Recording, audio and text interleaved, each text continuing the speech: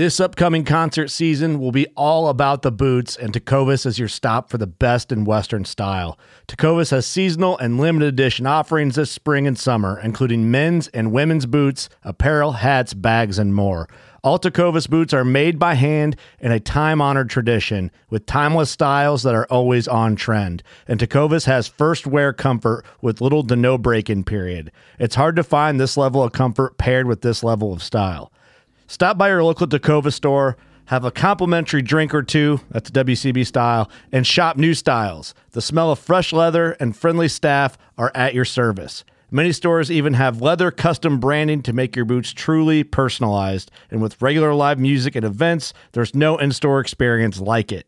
If you can't make it into a store, just visit tecovas.com. That's TECOVAS.com. They offer free shipping on all boots, as well as free returns and exchanges, and ship right to your door.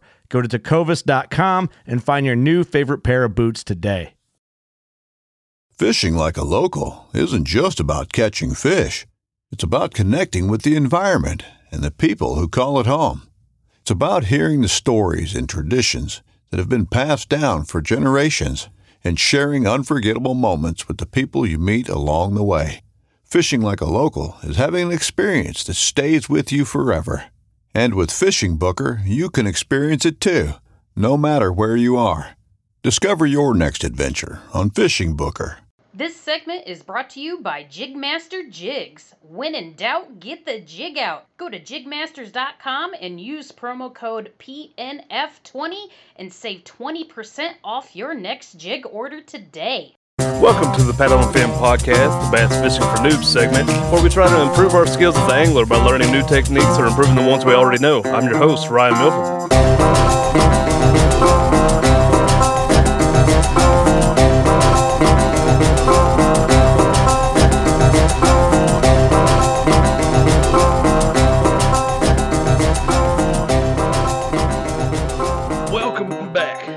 Fishing for Noobs on the Paddle and Fin Podcast. I'm Ryan here, and I was missing last week. Sean handled it for me with the Trash Panda, but we got Sean back in here again. I'm back, and today we are doing a host interview.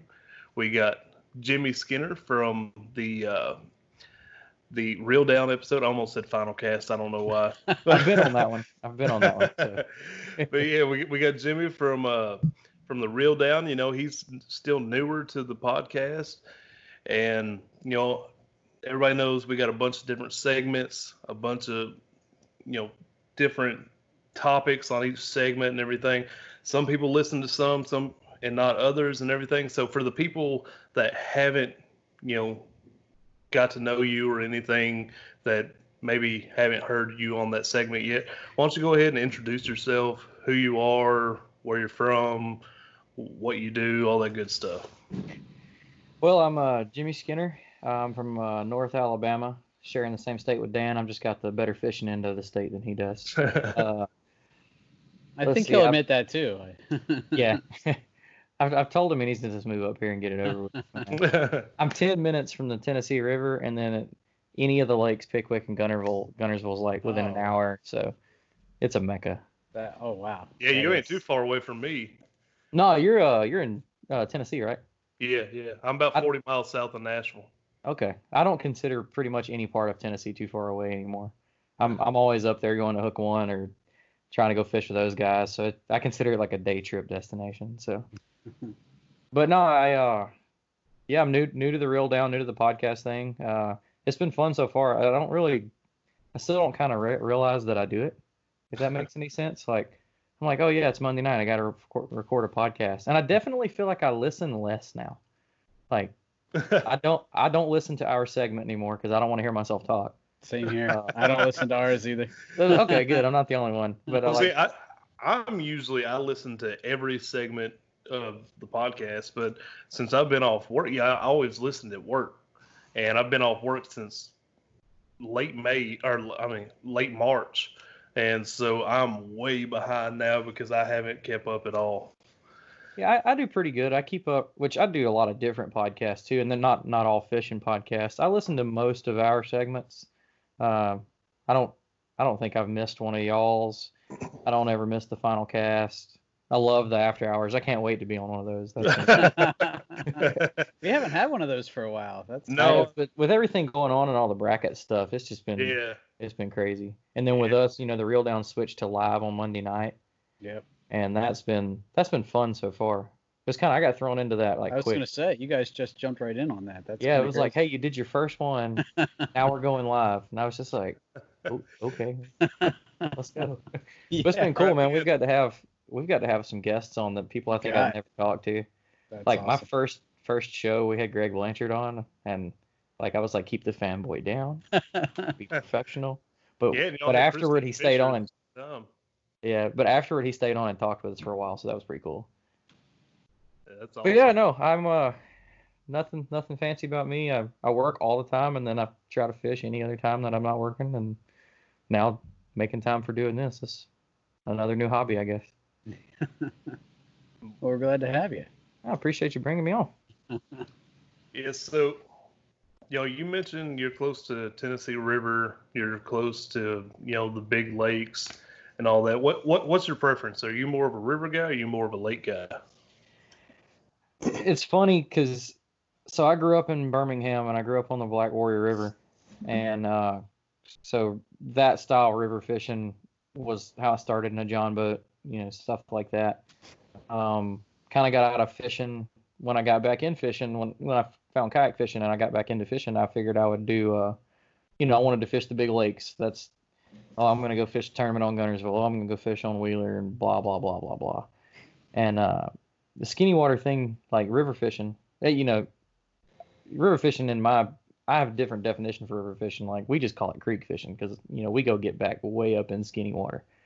And that wasn't really an interest of mine until my buddy Dan Sasser and Blake Robertson, they got me to go to a creek that actually feeds into Pickwick. And it's like you can make it a 4 or 5 hour float trip, put in up high on the really skinny water, and you float down to a little park. And I think I caught 15 fish that first trip, and every one of them was on topwater, and that's my thing. And I've been hooked ever since, man. I love the skinny water fishing. I still like lie to myself during tournament season and try to put all, like when we have our local tournament on Guntersville, I'm like, okay, let's go get on the big water. You know what you're doing? No, I don't. If I would stop trying to make that happen and just go find skinny water on that lake, I could probably do a lot better. But no, yeah. So my preference would be river fishing more anything. Current, places that no one else try to go, stuff like that. But it's worked out so far. Anybody that hasn't done it definitely needs to try it. Just don't come try it where I'm at. I like my spots. Dang, I thought about inviting myself down there to fish with you. Oh no, y'all are different, man. Paddling family, I can show y'all some stuff. Awesome. Right on. So you mentioned top water.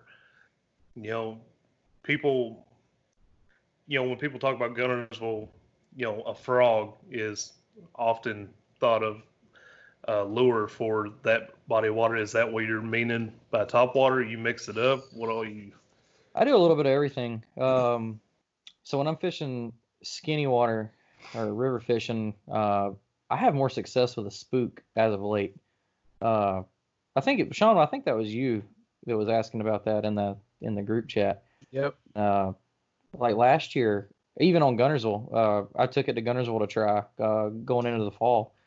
And anytime you could find fish schooling, I'd pull out the Super Spook Junior, and I upsize the hooks 2 sizes on it, and just throw it as far as you can, and just walk it across. And I've got some cool video of it. Just nothing big, but just fish after fish after fish.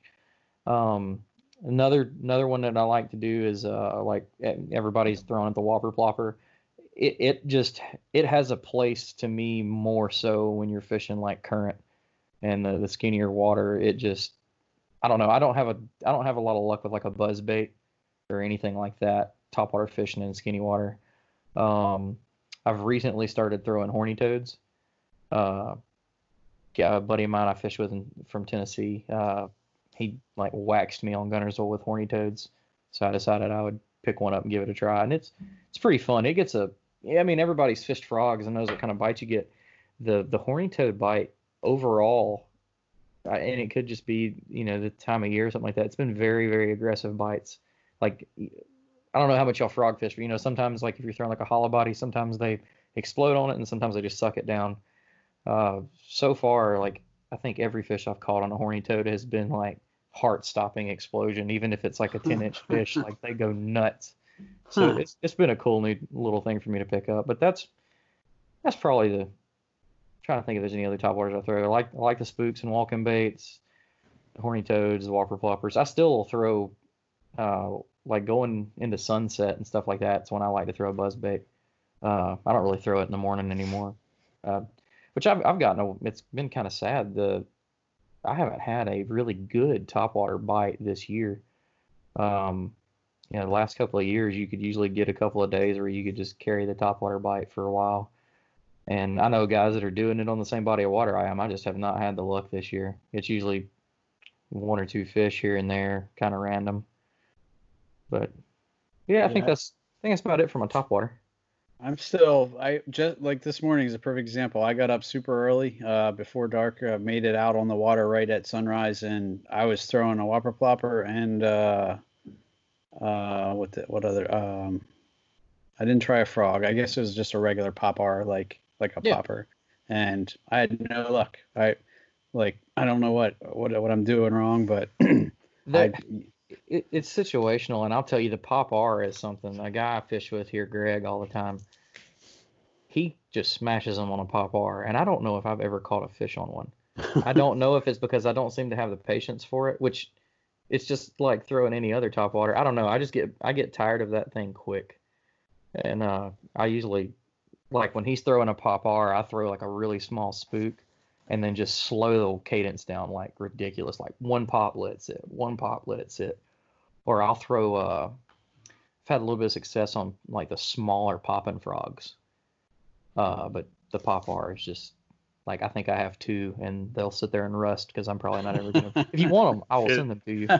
No, I wasn't putting mine to use, so. What size whopper plopper you been using? Today I was throwing the smaller one, but I almost the short switched fat that one or the short? Yeah, The the short fat one. The 75, yeah. It kept rolling on me though. That was the only thing I didn't like about it. Put a snap swivel. Put a swivel on it. I said snap swivel, barrel swivel. That won't mess with anything. I'll have to try that. I haven't noticed it. I haven't done it on all the sizes. I've done it on the 130 and the 75 and maybe the 90. And of course it's going to add a little bit of weight, but usually the way that thing planes out, if you just reel it up kind of quick, you can get it back on water. It doesn't really change anything, but it will definitely stop the roll. Okay, I'll have to try that. See, I've kind of, last year, everybody knows I was huge on the whopper plopper. And, this year so far, I've thrown it a little bit, but it's like for a couple minutes at a time that I stop because I'm having so much success with a swim bait right now, at all times of the day where I'm like, I don't want a chance not catching these fish by switching it up to something else. Yeah, that's something that I have a challenge myself with sometimes, like especially in tournaments. I know what's working, but then there's things I want to be trying. So I try to okay, this isn't the time to do that. And then, when I'm not in a tournament or something like that, I'll have a day where I don't care what they're biting. I'm going to throw this jig all day until I can figure out what I'm doing wrong. And I did that this year with, because I wasn't a big swim bait person. And I started throwing underspins late last year on Gunnersville. And I caught two big fish back to back and then lost one. And I was like, okay, well, maybe this is something I should figure out. So I've been on the underspin train this year, and it's been fun. And then I just got the Wicked Willows in that everybody's been going nuts about in the group chat, and I was not happy. I had that. I went up a creek for a little local tournament, and my whole plan was to go up that creek, catch a whole bunch of smallmouth on that underspin, and I didn't get the first bite on it. I caught them all on a Texas rig, which I'm not upset about. I mean, I won some money, and I caught all smallmouth. It was the best day of smallmouth I've ever had. So It's just I didn't catch them how I wanted to. So. I have been catching a lot of fish on that Wicked Willow, Wicked Weights, Wicked Willow. Like that's what when I said swim bait, throwing it on the underspin. Yeah. And man, I don't know. I've been wanting to learn a swim bait, but I haven't really got into it until now with that underspin. And what I love about it is I can fish it pretty much any column of the water. I can keep it up towards the top. I can run it through the middle. I can let it go to the bottom. Man, that's one thing I love about the swim bait. The biggest thing that I've liked about the so I used to be old school. I loved spinner baits. Willow blades, Colorado blades, didn't matter. They all had a place. I've almost gotten away from throwing them completely because a lot of the places we fish are lots of grass. Like one of my favorite places to fish right now, according to the guy I've been fishing with, he's never seen it. Like right now it looks like Guntersville does in October when frog season's like that perfect spot. The grass came in super early. It died off super early. The mats are up. So that was like the first place this year I really put on the underspin because I knew it'd come through the grass a little better. And the guy I fish with, Greg, he usually just beats the brakes off of me when we fish. He's good. And the beginning of that day, he was throwing the spinner bait and I was throwing the underspin, and I was just 3-1. And then of course he swapped up and destroyed me, but whatever. but yeah, I've got a lot of confidence in that this year. And then the Texas rig, man, I put it down for a long time. My buddy Dan, I don't think he's ever been fishing and not had one on, and it kind of seeing him, keep catching fish on it when we were struggling, I swapped back to using Texas rig. And then, a lot of your creeks and stuff, crayfish are plentiful. So kind of makes sense to be throwing one. Don't try to really force any other kind of bite, really. I mean, they're so abundant here, you need to be throwing it. So when you're throwing a Texas rig, is it safe to say you're throwing like a crawl style bait on it? I rarely throw anything else. With just a pegged weight? Depends on where I'm fishing. If there's any kind of, because like all of our creeks don't have grass in them. A couple of them do. If I'm in a good moving creek that's rocky bottom, I actually don't peg it. I like to let the weight just kind of do whatever it wants to, give it its own action. And then when it's a little grassier, I'll peg it. Sometimes I'll take instead of, if I'm not, if you have one of the days where the crawl's not working, I'll throw on a Ultra Vibe Speedworm. And I like to peg that one pretty much anytime I use it. And actually, up until this year, that I caught my biggest fish on that, skipping it under docks. You can do so much with the Ultra Vibe Speedworm. You can swim it on top weightless, like a topwater. You can swim it in the column like like you would any kind of swim bait, or you can just work it on the bottom like a Texas rig. It's real versatile. Now, that made me come up with this question here. I'm pretty big jig fishing guy. So is there like a time when I should swap up a jig for like a Texas rig crawl or what? So I used to think that there is, and everybody will have their own opinion on this. So coming up to probably last year, Texas rig was my choice. I didn't believe in throwing jigs. Well, then I started throwing finesse jigs, and I started getting more bites. So I decided to go that route for a while. And then something I've kind of played with towards the end of the year was, if I had a good Texas rig bite going, I'd put it down and then go to like the same color setup jig and see if the bite changed. Some days it did, some days it didn't. So it's hard to say. It's something that you can definitely toy with if you're having a tough day. Sometimes they like the simpler profile of a Texas rig, and then sometimes they like to see that big skirt sitting on the bottom. So I don't think there's really a right or wrong answer to that, because I do it both ways. And I probably would say I prefer to pull out a finesse jig. I like to use a 3/16 ounce or smaller little round ball finesse jig. I mean, they're tiny, and I probably prefer to use that, but I probably had more size and quality with a Texas rig. But that's still kind of like a little ongoing experiment I'm doing. I go out one day, I don't even take, I'll take the stuff to do a Texas rig, but I try to make sure I don't change from that jig that day. And then the other days I swap it up and just Texas rig and just to see. Texas rig is something that's so hard for me to throw just because I'm always, I don't know if I'm right or wrong, but I'm always trying to throw something that I don't think somebody else is throwing. Try to put something that they ain't seeing from other people. That's one reason why I love that underspan, because I haven't seen anybody else around here throw it, which they might be, and I just don't know it, but I haven't seen it. But like everybody and their mama throws a Texas rig. Every beginning fisherman, one of the first things that they do is a Texas rig. Texas rig worm.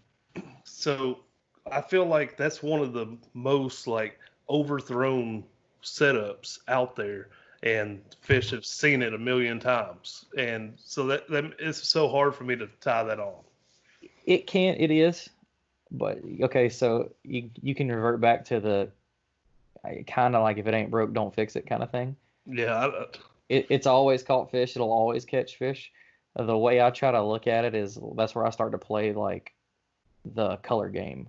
Like, okay, sure they've seen it, but if it looks so natural, they'll eat it anyway. Or then you think about what time of the year it is, and if they're aggressive, like right now, we're post spawn. I ain't been fishing in 3 weeks, so I don't know. But like the last time I was fishing, they were feeding back up real heavy. So it's like, sure, you've seen this, but you're gonna eat it because that's what your mode is right now. And then with like you were saying, trying to throw stuff they haven't seen, something I don't focus on that as much as I try to focus on finding the stupid fish, the fish that nobody has seen. So some people try to fish a high pressured area with something different. I try to find an area nobody's been to where I can throw anything. And it just, that helps. Just another perspective of it. Yeah. I get that too. I generally try to go to places that aren't heavily fished, but with us doing this live bracket tournament, I've been trying to focus on a lake that's got good cell phone signal, so that way I'm not breaking up too much on that. So I've been fishing Percy Priest Lake here in Tennessee, and it is a very high pressured lake. Yeah. And so yeah, it's been fun kind of learning this area I've been fishing, and yeah, it's weird because I know there's smallmouth in there, and I'm fishing a ton of rock, but I haven't yet caught a smallmouth out of there. I'm like, come on, give me a smallmouth. I've only caught like 2 smallmouth in my life. Like, are you do you run electronics? I got a cheaper fish finder. I got the Lowrance Hook 2 4X. It's like $120. Like right now, like if you're going out, don't find a lot of rocks. Try to find just a random rocks in a little bit deeper water. Like with it going into summer right now, the smallmouth, typically people argue this. Like on like Pickwick, they'll move out first because they spawn first. So like are you still in the bracket challenge, right? Yeah. He's fishing tomorrow, right? Yeah. Yeah, so we're recording this on Saturday. I fish against Sam Jones tomorrow. So do some good luck.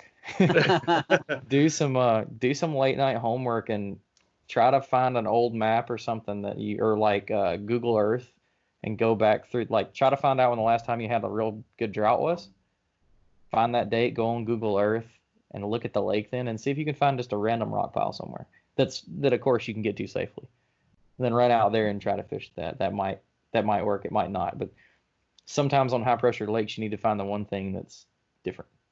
Yeah. But well, just to be completely honest, once this bracket tournament's over or I'm out, I'm gonna be hitting Duck River a lot and chasing smallies on there. Oh yeah. So I'm looking into getting up towards up your way. I'm wanting to go get on the Collins. And I'm not sure where that's at. It is, I think it's just east of Nashville. I think it's up toward, I'm trying to remember what part of Tennessee. I was up there picking up a boat and the guy met me at a ramp on the Collins River, and it was beautiful, like creek fishing. I paddled a boat out like 20 feet, turned around to come back, looked down, and there were 3 like 4-pound smallmouth swimming by. And then he was like, "Oh yeah, we fish muskie and all sorts of trophy smallmouth out of here." And I was like, "I'll be back." And I just haven't been able to make it work. But Okay, let's see. It's about an hour and a half away from me.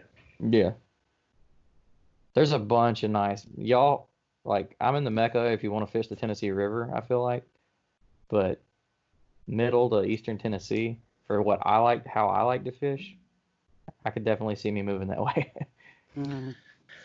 Yeah, see, I want to fish more of those like more hidden areas that don't get a lot of pressure and stuff. But my thing is, I don't know where I'm allowed to put in or where to put in and where to take out and all that good stuff. You're allowed to put in anywhere until someone tells you you're not. That's the way I do it. No, unless it's got That like is bad advice. Do not listen to him on that, guys.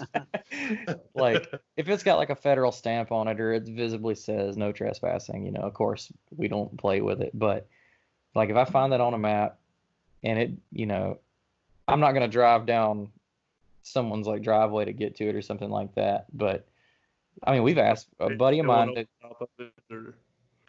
A buddy of mine found a put in behind a church, and he contacted the people at the church and was like, "Hey, can I park in your parking lot and use it?" And they were like, "Sure." So I mean, there's always that route. You never know till you ask. But we got a lot of like the TVA land and stuff like that, and miles and miles of gravel roads that most people don't realize are public.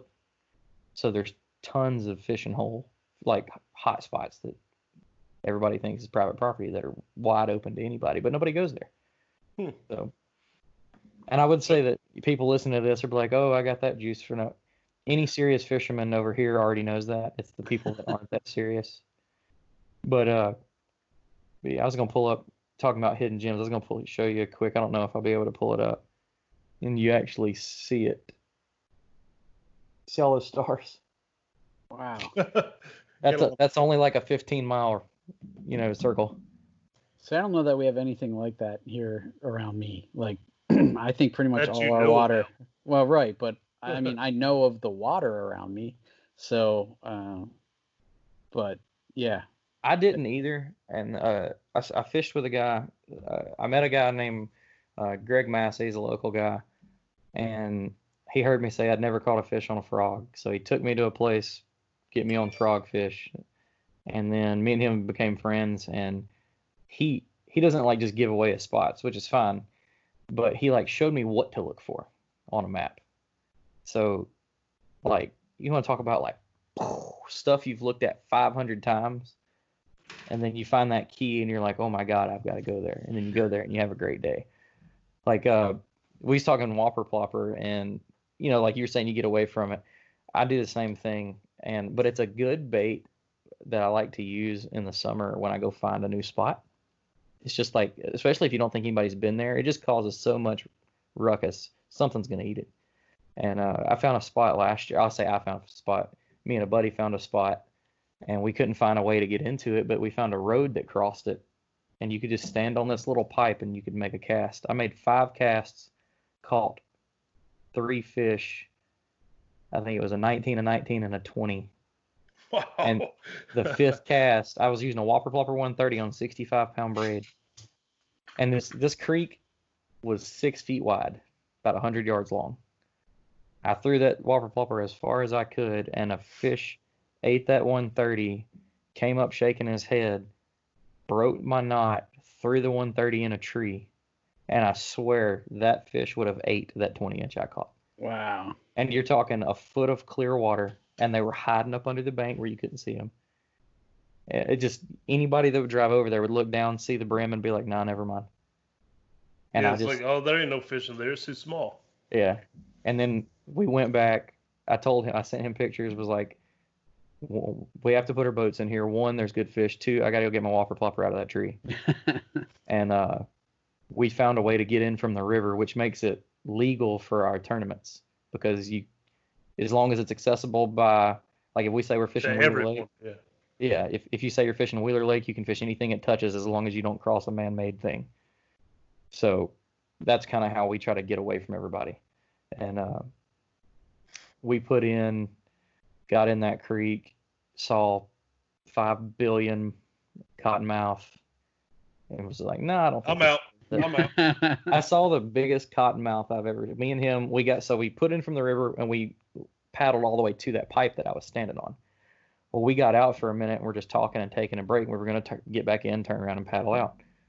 And we were standing on that pipe, and about 80 to 100 yards down this creek, and like I said, it's only 6 feet wide, we see a snake get in on one side, cross it, and his head came out before his tail got in. Wow. By like a good second or two. And I just looked at him, and he was like, I'm training for a marathon right now. I think I'm just going to run, get the truck. And he literally did. He jogged for like 2 miles to go to the truck. Dude, you got me heebie-jeebies right now. Like snakes or. I'm going to send you the footage. I'm hoping I'll have to look through and see if I've still got it. That smallmouth trip I took like 2 or 3 weeks ago, I had probably a 4.5 footer.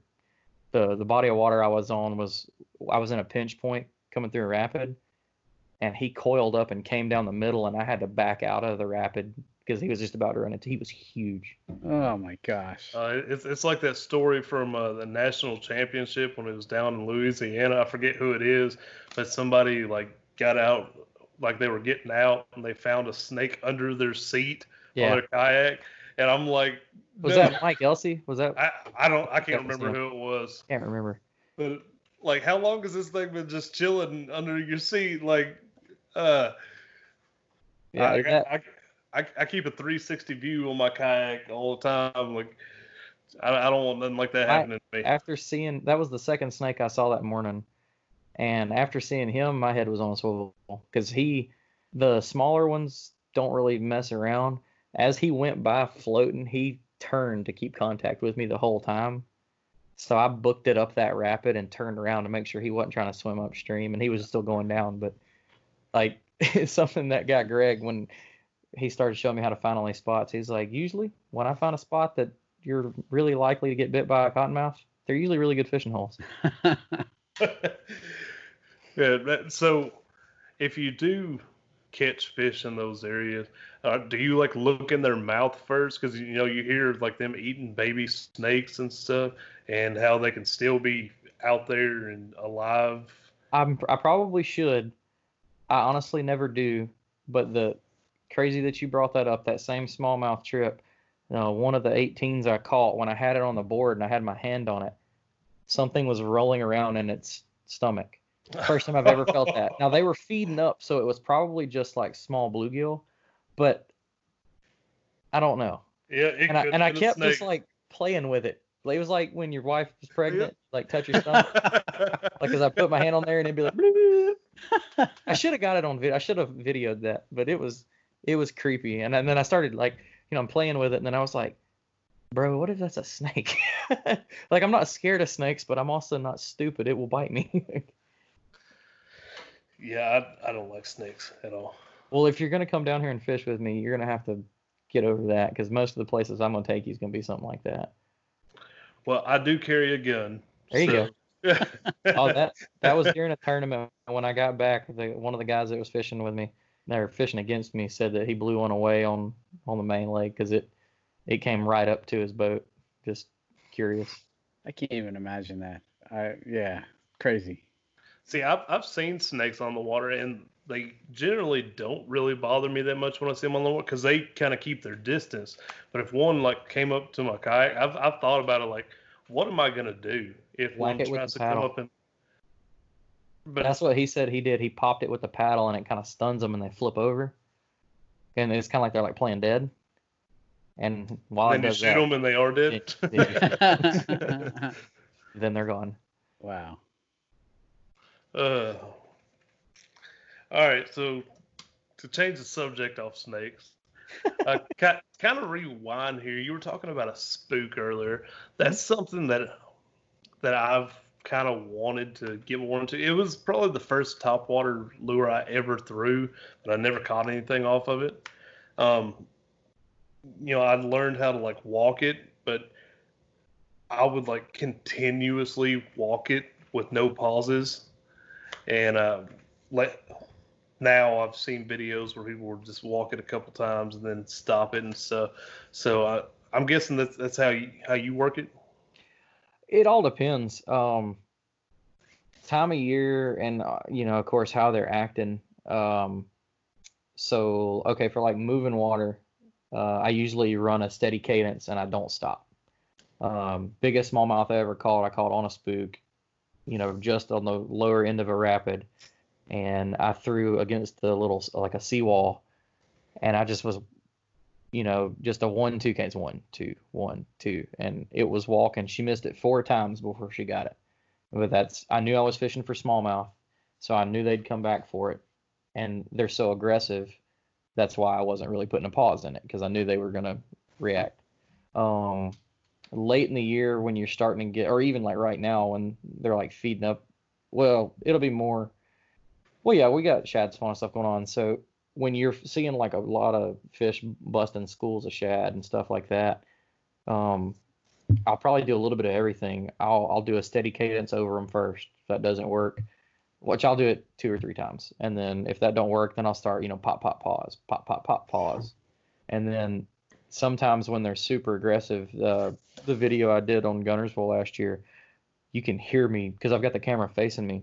You can hear it, and I'm just click, click, click, click, click, click, click, click. I mean, as fast as I can, just and they're just, I was catching bass and stripe, and it was, I wasn't in a tournament. I was just out there having fun, but it was, they wanted it as aggressive as they could because they're schooling up, they're chasing schooling fish, so everything's going crazy underneath. So something going crazy on top's just more for them to go after.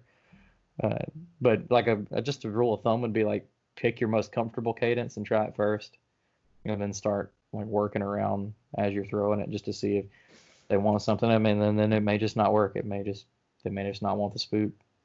And what kind of setup do you use for your rod, your when you're throwing topwater?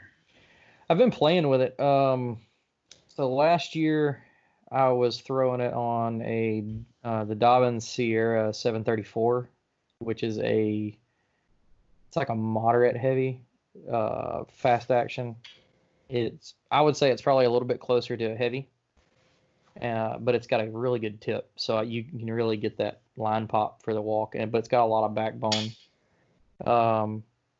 When I throw the smaller one, I like to throw it on my crankbait rod on like a Dobyns 705 CB, which I think is a medium. I think it's a medium heavy, but I don't know what part of that rod is heavy in that description. That thing's perfect crankbait rod. It's real flexy, and I like that. I like to throw a softer tip most of the time with treble hook baits of any kind anyway, so you can kind of lean into it. You don't.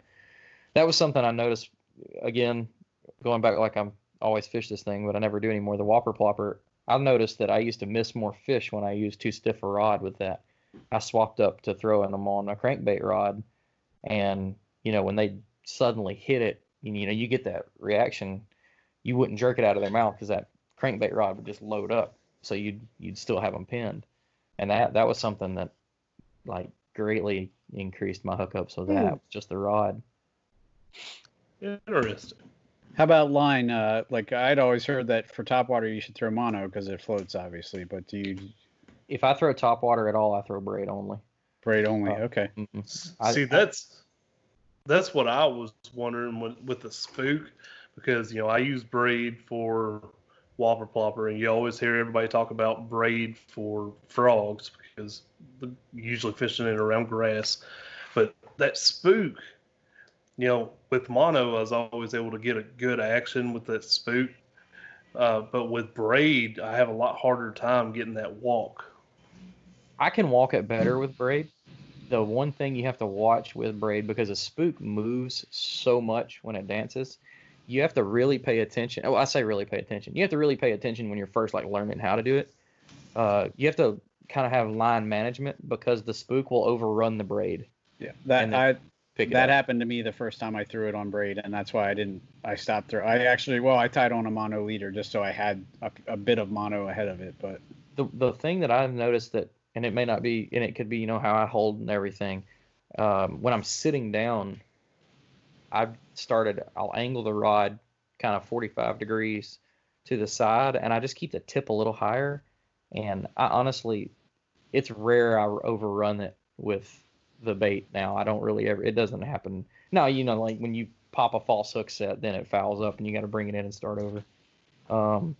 I mean, I've caught them like that where they've missed it and it's rolled over itself and got all tangled up, and then they hit it again, and then I've got a giant knot of fish, braid, treble hooks everywhere. But I fish braid for everything. I do like my Texas rig. I use braid to leader. I don't throw anything under 50-pound Power Pro braid. I tried using 30 like a lot of guys do, and they're running leaders and they're on other rigs that aren't topwater. My thing is it digs in too bad. I've had it just where you can look at it and you can see like where your line's feeding from is just buried itself down in the line, and I hate that. I used 30-pound one time. I'll never use it again. 65-pound is usually what's on all of my topwater stuffs. I don't even use the Power Pro Super Slick, which is it's like the thinner, flatter braid. I don't even really like that. I have some. It just doesn't seem to last as long, or I don't know. It doesn't throw as well to me. I like a more bulky braid, which saying that the Power Pro braids diameters on par with everybody else's, they're getting smaller and smaller. But so for like swim baits and stuff, I've been using 50 to an 18-pound fluoro leader with a Alberto knot, and that's been working fine for going on 2 years now. I really like it. I just moved up to the 18. I used to throw 50 to 12 on like everything, and I was just having a lot of problems with the leader not slipping. And then when I got to doing some like research on the diameter, I was like, okay, I'm tying too big to too small. So I stepped up to 18-pound fluoro to get the diameter up a little bit, and I haven't had one fail yet. Knock on wood. I've only been doing that this year, but so far the 18's been. And a lot of guys shy away from the heavier line because of they can see it and all that stuff. But if you pay attention to how thin line's getting now, I mean, take some old like 20-pound mono and hold it up next to some like 18-pound fluoro, and they're like, the fluoro is like half the size, and you still get all that castability out of it and all the benefits of fluoro. See, I kind of stay in the middle with that argument. Like, I'm throwing fluoro on pretty much everything except for my topwater, and I've got like 20-pound on my jig rod, like 15-pound on my kind of multi-purpose rod, which is chatterbaits and swim underspins and all that kind of stuff. Got like 10-pound on my little Ned rig rod, and I think this year I put 40-pound braid on my topwater rod, which I don't fish a lot of grass, so I know a lot of people put like the 65-pound and all that, but with me not having a lot of grass, I didn't feel like I needed that much. But the way I look at it is as long as it's not super bulky and you can still get a lot of line on it, it can't hurt to have the heavier braid. Because I'd hate to snap one off on 30 and be like, well, if I'd been running 60, it wouldn't have came off. Because it's not even grass. I mean, I've gotten them wrapped up in trees, and I will dig the branch in half running that braid through it. If I'll pull my boat to that tree just so I can reach down and get that fish. And I know I'm not going to do that with lighter braid or with straight fluoro. And I'll correct myself. I am running straight fluoro on 2 right now because I've got the Corrado DC reel and one of the Shimano SLX DC reels, and I threw braid to leader on it, and it's still a good reel with that digital braking, but I didn't really see all the hype. And then I swapped to straight fluoro or straight braid, either one.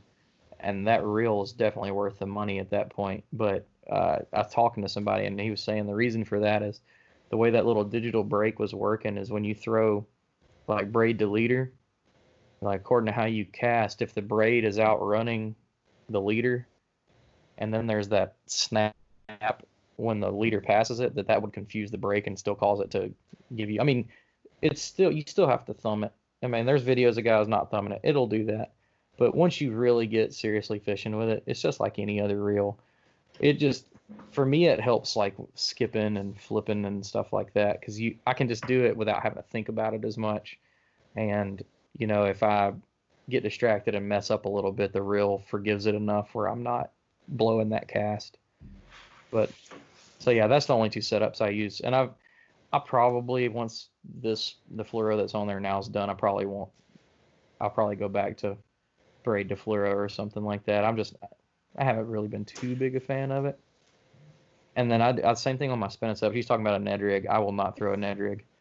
I throw if I'm going that way, I go with a really small Texas rig or like a drop shot. I like throwing drop shots. I don't throw a shaky head. I can't figure that thing out for some reason. I don't know why. But if I'm with somebody and they start catching them on a shaky head, I'm just going to start throwing a Texas rig.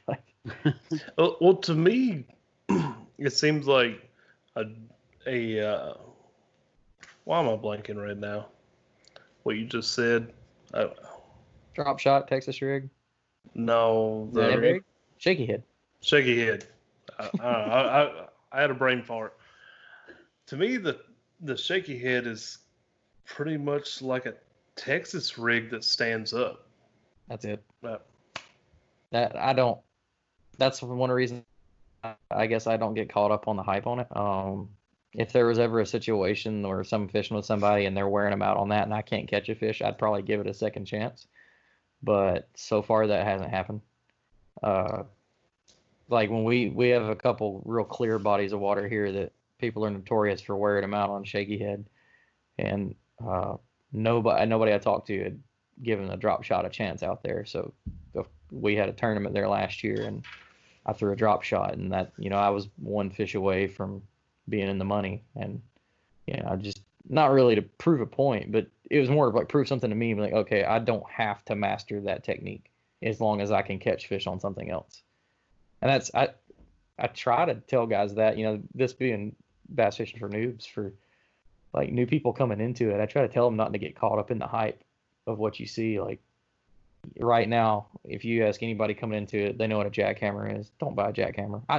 I use them now, because I see the difference. But if you're just getting into it, you know nothing about how to throw a chatterbait, you don't need a jackhammer.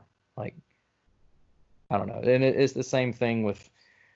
And to add on that real quick, if you don't know how to throw a chatterbait or a jackhammer, go back to January and listen to my episode with Jody Queen, and you can learn. The man that's shameless plug. $40,000 on a jackhammer. Yeah, literally. Yeah, that's insane. I don't have a lot of success with a chatterbait, but I have more success with that chatterbait than I did when I was throwing like the customs or anything like that. But we've got one local guy here that makes one, and it doesn't. He's not even trying to mimic the line tie or the head design. His is different, but his would probably compete against it. Like it flutters on the way down. It hits just like the jackhammer does, but it's a smaller profile with the same weight. But it's not tungsten. I don't know. It's crazy. I've got some of them in like fire engine red that I love. That like when everybody was on that. What was it, fire crawl kick when you couldn't find them nowhere? Yeah. I didn't care.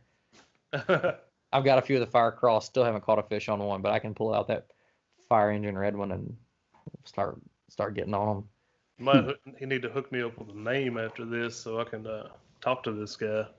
I don't know if he he's like old school local. I don't even know if he has an online store or anything like that, but I could definitely go like get you some and ship them to you.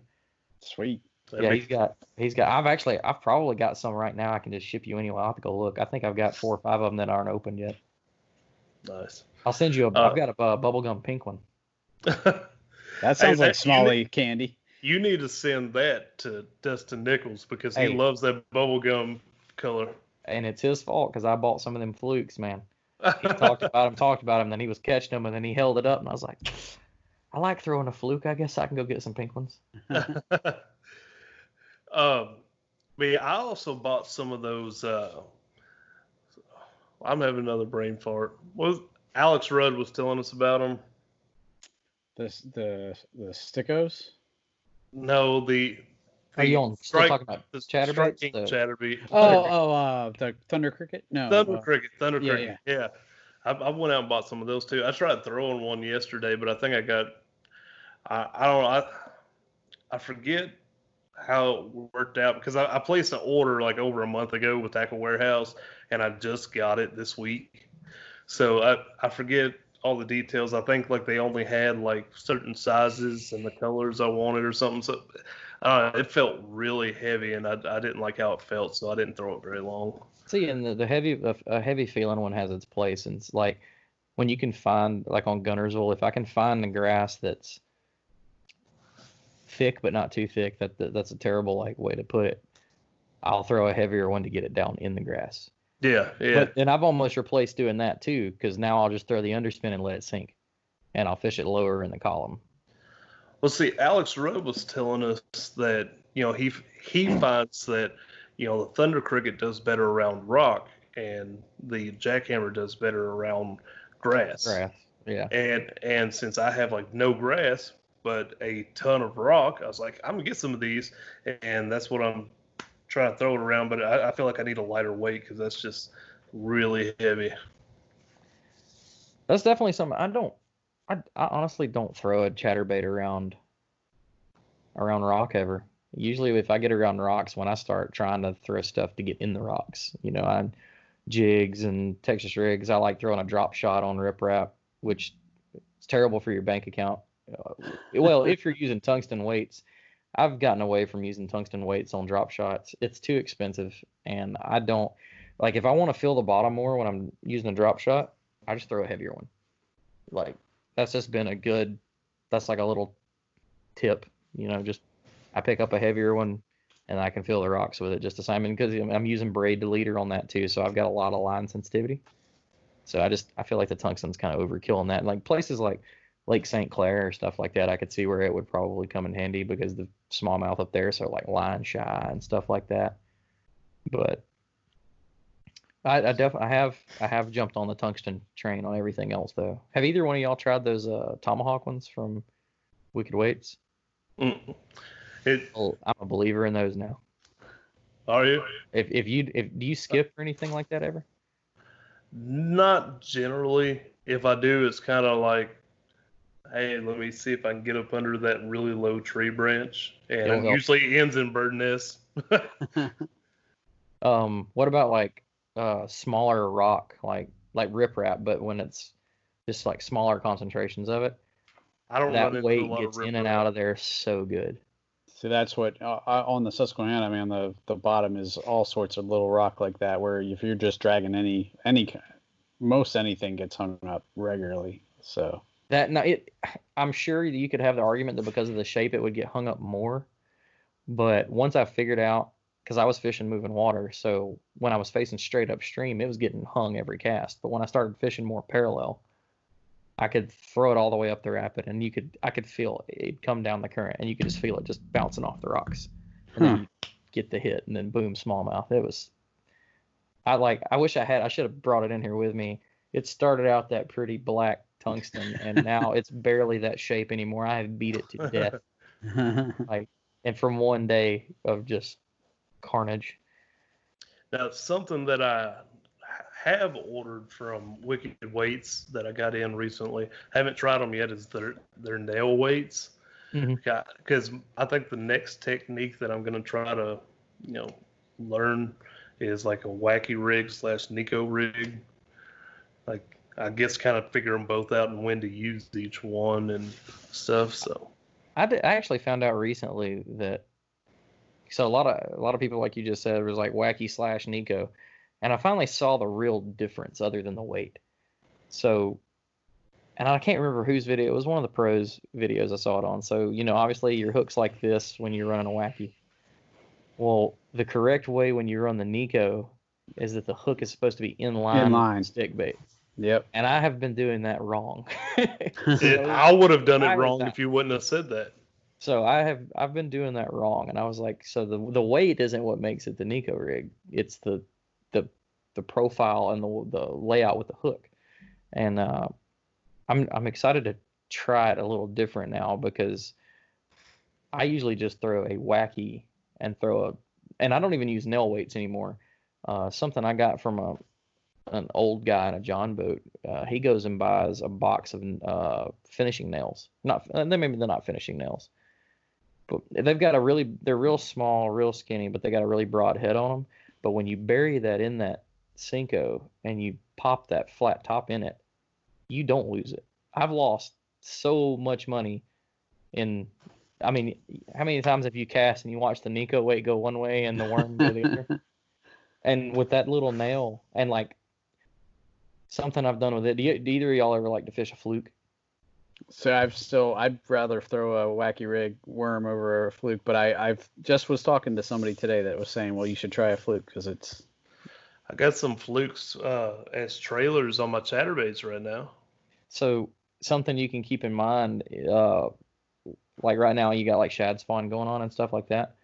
I like to throw a weightless, just the Zoom fluke, on like a 5/0 wide gap hook. That hook will give it that little bit of extra weight to get it down, and then I'll put a nail, like if you're looking at it and the hook's facing up, so the bait's going this way, I'll put the hook right past the line tie, or I'm sorry, put the nail right past the line tie and tuck it down in the top of that fluke, and it makes it give it a more nose down profile, and it'll get down in the grass. So like when we're fishing Guntersville or something like that right now, when they're eating up on shad, that means they're active. So I put the wacky worm up, get the fluke out, and the fluke by definition is a soft jerk bait. So I throw it up shallow and just twitch, and you can watch it dance. But with that little bit extra weight in it, it'll do like dives instead of just lefts and rights. Like you can make it jump out of the water and just changing how you twitch, you're changing your rod angle, and that's a bait that I didn't have any confidence in until last year. And once I learned that trick, because my whole thing with the fluke was it's too light. Like for me I don't understand how people are using it as a soft jerk bait when it doesn't weigh anything.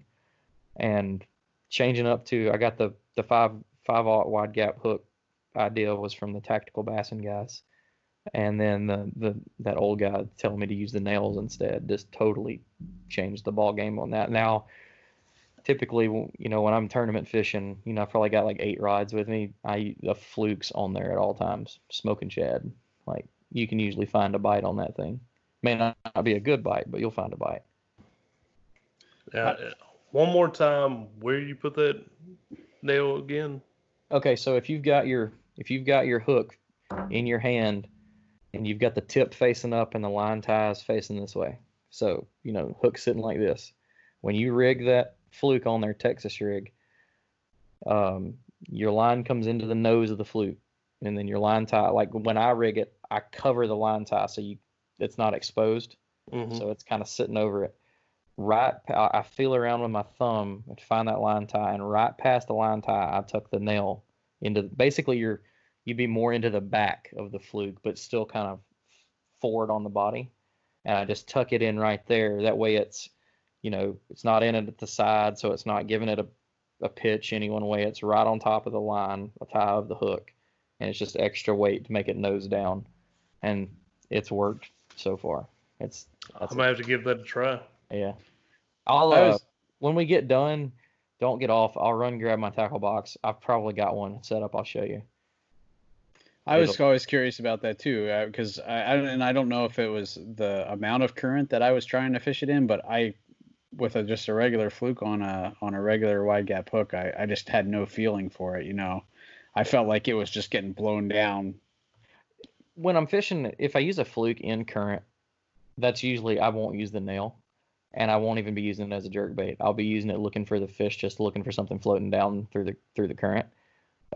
Same thing with like a wacky rig. You can get those Yamamoto swim Senkos that's got the paddle tail on them. Mm-hmm. And when you find like at the beginning of this year, it was raining so much. The guy that he didn't win the Logan Martin Bass event. I think he came in the top 10 though. I'm blanking on his name, but that's what he was doing was he found where water was rushing out of a drain, and he would just throw the wacky rig up and just let it blow it by him. And when it blow it by him, they'd just see it thinking it's just something caught in the current. It's just there's tons of different little things like that I don't think any one person can master, but little things I like to pick up on here and there. Definitely. Right on. Well, I'm kind of out of questions and stuff. What you got anything, Sean? No, we've He covered a looks ton like of his stuff. gears are turning. Yeah. Oh, I'm just waiting. Yeah, that's how it always goes. I get so many good ideas, and then I go out in the water. I'm like, what did he say? What should I try? Dude, man, keep notes. Like that's a good tip for new guys. Is I've got notebooks all over, which is sad. I should probably just put them in one notebook, but I try to jot stuff down. I'll make notes because I like listen to like YouTube stuff in my truck because I drive like 100 miles one way for work. So I have tons of time to listen. Yeah, I have a ton of time to listen to like podcasts and stuff like that. And I have a little notepad on there. And I mean, obviously, I'm not going to stop and like write down everything, but I'll write something to make me remember to go back and get the information from. I mean, and you pick up stuff like that from everybody. Like the Tactical Bassin guys, their YouTube channel is full of information. And then, but you catch stuff from guys like Greg Blanchard or Christine Fisher, watching her videos and be like, oh, okay. So that's how you run the chatterbait, or that's how like Greg with like the frog. He does the frog a lot different than like you see a lot of people work. A lot of people when they pick up a hollow body, and I was the same way, is you want to learn how to walk it. So you're line twitching and all that stuff. If you ever watch a video of how he runs it, he's just jerking the handle, and the frog's doing it on its own. He's not moving the rod. He's just popping the reel, just cranking the handle in different cadence. And that frog, and I mean, he slays them out there in California on a frog. So I still, when I start throwing a hollow body, I'll still start popping it, and I'll stop myself and be like, no, try it the other way. But no success yet, but still. I also don't give the hollow body a lot of time. I like swimming frogs. So I'll throw a hollow body, and within like 5 casts, I'm like, okay, they don't want this. So I've got like $150 in hollow body frogs that will sit there and probably rot because I never throw them. See, I bought some of those frogs. I think they're by Booyah, but they got the little like clear tail thing on it. Oh yeah, it's the boot tail. Yeah. I bought some of those. Like I want these to work because you see videos of people and they pretty much work it like a whopper plopper, just wind it. I'm like, I could do that. I'll share another frog you should try when we get off. I can't give that one away on the podcast, but I promise you especially like I know you don't have a lot of grass, but if you can like find it don't even have to be grass, but if you find anything trash in the water or something like that, this frog will. I do have a spot. I can't fish it for the live bracket tournament we're doing because I don't have a signal. But I do got a spot. It's not grass, but it's like just muck and nasty stuff covering the whole top of the water and a bunch of standing trees in the water. So that'd be a really good place for a frog. I feel like in my head right now, all I can think of is frog Cinco. Like Cinco at the trees, frog to cover water to see where they're sitting. I wish I could have got in time to get on that bracket, but yeah. I don't think I would have been any good because all of the spots I have no cell phone signal, or I have to fish them at night to catch them. So I'm out already. I'll just be sitting in a marina somewhere waiting to take my L. Well, I mean, you said you're close to Guntersville. I know Dan has fished there a couple times at least on his. He's got a good spot. I know roughly where he is when he's up there, and it's not like the place he's at is like a secret. It's one of the biggest known places there. It's just what he's got out there is different. He likes fishing there. I usually fish. Well, actually, it's kind of split. So I have 2 spots on Guntersville. One is extremely south. One is really far. Well, I say really far north. It's north for what our boundaries are. So in our tournament, you can't go past Stevenson, which is about, you're like 30 minutes shy of the Tennessee state line. So we don't cover that whole lake during our tournament. But it's literally one boat ramp south of where Dan goes all the time. And I could go there if I ever, because if like y'all do this, we do this again, I could go there, but it's not somewhere that I would be confident in all the time, especially not when you like how y'all are having to orchestrate times and stuff. Yeah. So but that's what makes the bracket challenge fun. Like it helps some people and then it ruins everybody else. So, but I do like how long y'all's is compared. I think that the 2-hour thing that they were doing on 5 Live would just frustrate me. Yeah, I have a hard enough time trying to find one fish in 4 hours. So, 2 hours, Yeah. Yeah, I might as well not even get out of bed. I've had sleep in. days where, the 5 and 2 hours has happened, but I've never thrown up 90 inches in five fish in 2 hours. I've never thrown up 90 inches in a tournament ever. Like, it's just, I fall apart in tournaments. Like, pre-fishing will go good, or, fishing leading, even if I'm not pre-fishing the tournament body of water, fishing will be going good tournament day. I don't know if I get in my head too much, or if I don't get in my head enough, but I can win the throwdowns every now and then, the little local ones that I hold on. I can win them every now and then, but don't put your money on me if there's money on, like big money on the line. It's not going to happen. See, I fall apart on monthlies. I was sitting pretty far back in the May Noob monthly until like that last day or two. I was so mad. So I got in on the May monthly. I literally only had time to fish one day, and it was the worst day. It was like 2 days post front, blue skies, bright sun. I missed like 4 fish on a frog. It just wasn't happening. So that all fell apart. And then, the monthly ended on the 21st. The 23rd is the day that I went and slayed all those smallmouth in that creek, and I put up my best 5 went like 85 or 86, which would have been good enough to qualify for the national championship on Caddo. Yeah. I was like, figures.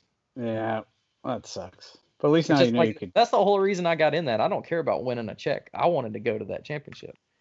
So there's still, I've paid Still for got this time. month. I paid for this month and blew my shoulder out. So See, you just need to learn how to cast with the other arm. I can do it. The thing with my arm is like loading and unloading a boat. Yeah. I could almost do it completely left-handed, but like every day at work when I like mess it up, it hurts so much that I'm just like, no, I don't even want to try. Like, it's sad that going fishing is like the last thing I'm thinking about at that point, because I need to go get it fixed. But I remember the first time I had it looked at, they were telling me like 6 months recovery time, and I was like, just gonna say I did that. Nope. I had a torn rotator cuff, and the recovery was 6 months, and I was like, oh, okay, well, at least I can do this, this, and this. Like, at that point I was running, and they're like, no, you can't run because the motion of running with your arms, I'm like, wait, so I literally could do nothing for 6 months. It sucked. And especially the beginning, you take for granted, like you use 2 hands to pull up your pants. I couldn't pull up my pants with one hand. I was like, I can't get dressed. This is awful. I mean, that just sounds like a good excuse for me to stay home and not wear pants. Yeah, well, I don't know. That sounds like a good winter project. That's kind of what I'm hoping. I'm hoping I can like nurse it along, because I know it's a blown rotary cuff, but I think the pain that I'm having, I think I've gotten bone spurs in it, because my father-in-law had the same thing happen, and I've dealt with the pain for probably 10 years because it's just like here and there, but it was so bad like 2 weeks ago that it was making me nauseous, and I've never had pain make me nauseous before. So it was just, I was like, oh, and so I'm trying to hold out till winter. Just have surgery and sit at home and not do anything, which is going to be really bad. But right on. Well, the listeners probably tired of hearing us ramble. Oh yeah, we can ramble all night. Not fishing stuff. So let's wrap this up. You got any shout outs you want to do real quick before we end it? Oh yeah, I'll just shout out to Hook One Outfitters in Murfreesboro and Hendersonville, letting me be a part of their team this year, and all those guys up there. I love all those guys, and shout out to New Canoe for them too, man. Been part of their team this year. It's been awesome. Real cool company to be a part of, man. They're huge family. All sorts of cool stuff coming too. Cool. Now, when you said you drive up to Tennessee to Hook One, are you talking about Murfreesboro? Yeah. Dude, it's like 30 minutes from the house. So dude, next time I come up there, I'll hit you up, because I come up there just real quick, part of my thing with New Canoe is I'm on New Canoe's team, I'm on Hook One's team. The New Canoe dealer I'm responsible for with New Canoe is Hook One. So I go in, check in, see if they need anything. So I go up there all the time and goof off with those guys. And the new store manager, Matt Stewart, I'll introduce you to him. He's a cool guy. I've probably met him before and just not know. That is somebody that you should go fish with because he's so methodical and he's really good at teaching. And I'm sure he could, like, anything that you're having trouble with or anything, like, I can tell you, he can show you. But he's a real cool guy. And next time you're in there, look at the checkout counter. You'll see some Paddle and Fin stickers sitting there for people to take. That's the reason I have some, because up until like 2 weeks ago, I didn't have any. I got some from Dan, but I was in there. I was in there and saw them on the counter, and I'd grabbed like half of them. I was like, I don't even have these. So Great. Now I got to go deliver some more. That's right. But no, I appreciate you coming on here and letting everybody get to know you a little better, letting the noobs get to know you. If you don't already listen to The Reel Down, make sure you listen to it. I was about to say on Fridays, but it's not on Monday Fridays nights at 8 live. 8 Yeah, you Central guys time. talk to so 8 many Central. cool people. That's awesome. Yeah, I can't even imagine. I would be starstruck as well. So Oh no, yeah, it's pretty cool. I like to pick the people's brains that are up there. Find those little nuggets. But But yes, no, man, thanks for having me on, man. It's been fun. I'm sorry for anybody that's had to listen this whole time because I can go down rabbit holes all night. So 8 Central Time on the Paddle and Fin Facebook page. Check them out live there. And correct me if I'm wrong, the podcast version comes out on Tuesdays. It does. All right. So all right, guys. Well, this has been the Bass Fishing Renewed segment of Paddle and Fin Podcast. We're bringing you the techniques, the trips and I screwed it up. Bringing you the techniques, the tricks, and tips to help you rip more lips. Thanks for tuning in, guys, and we'll catch you later. Later.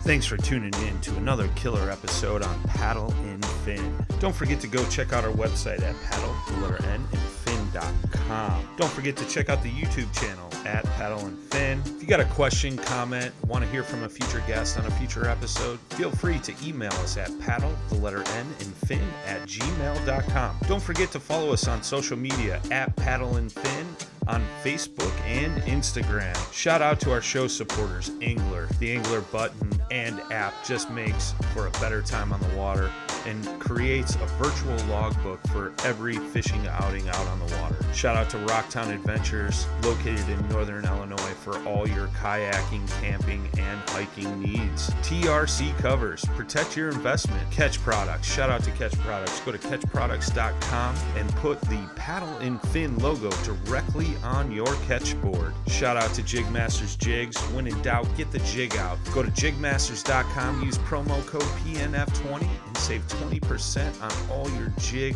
and tackle needs.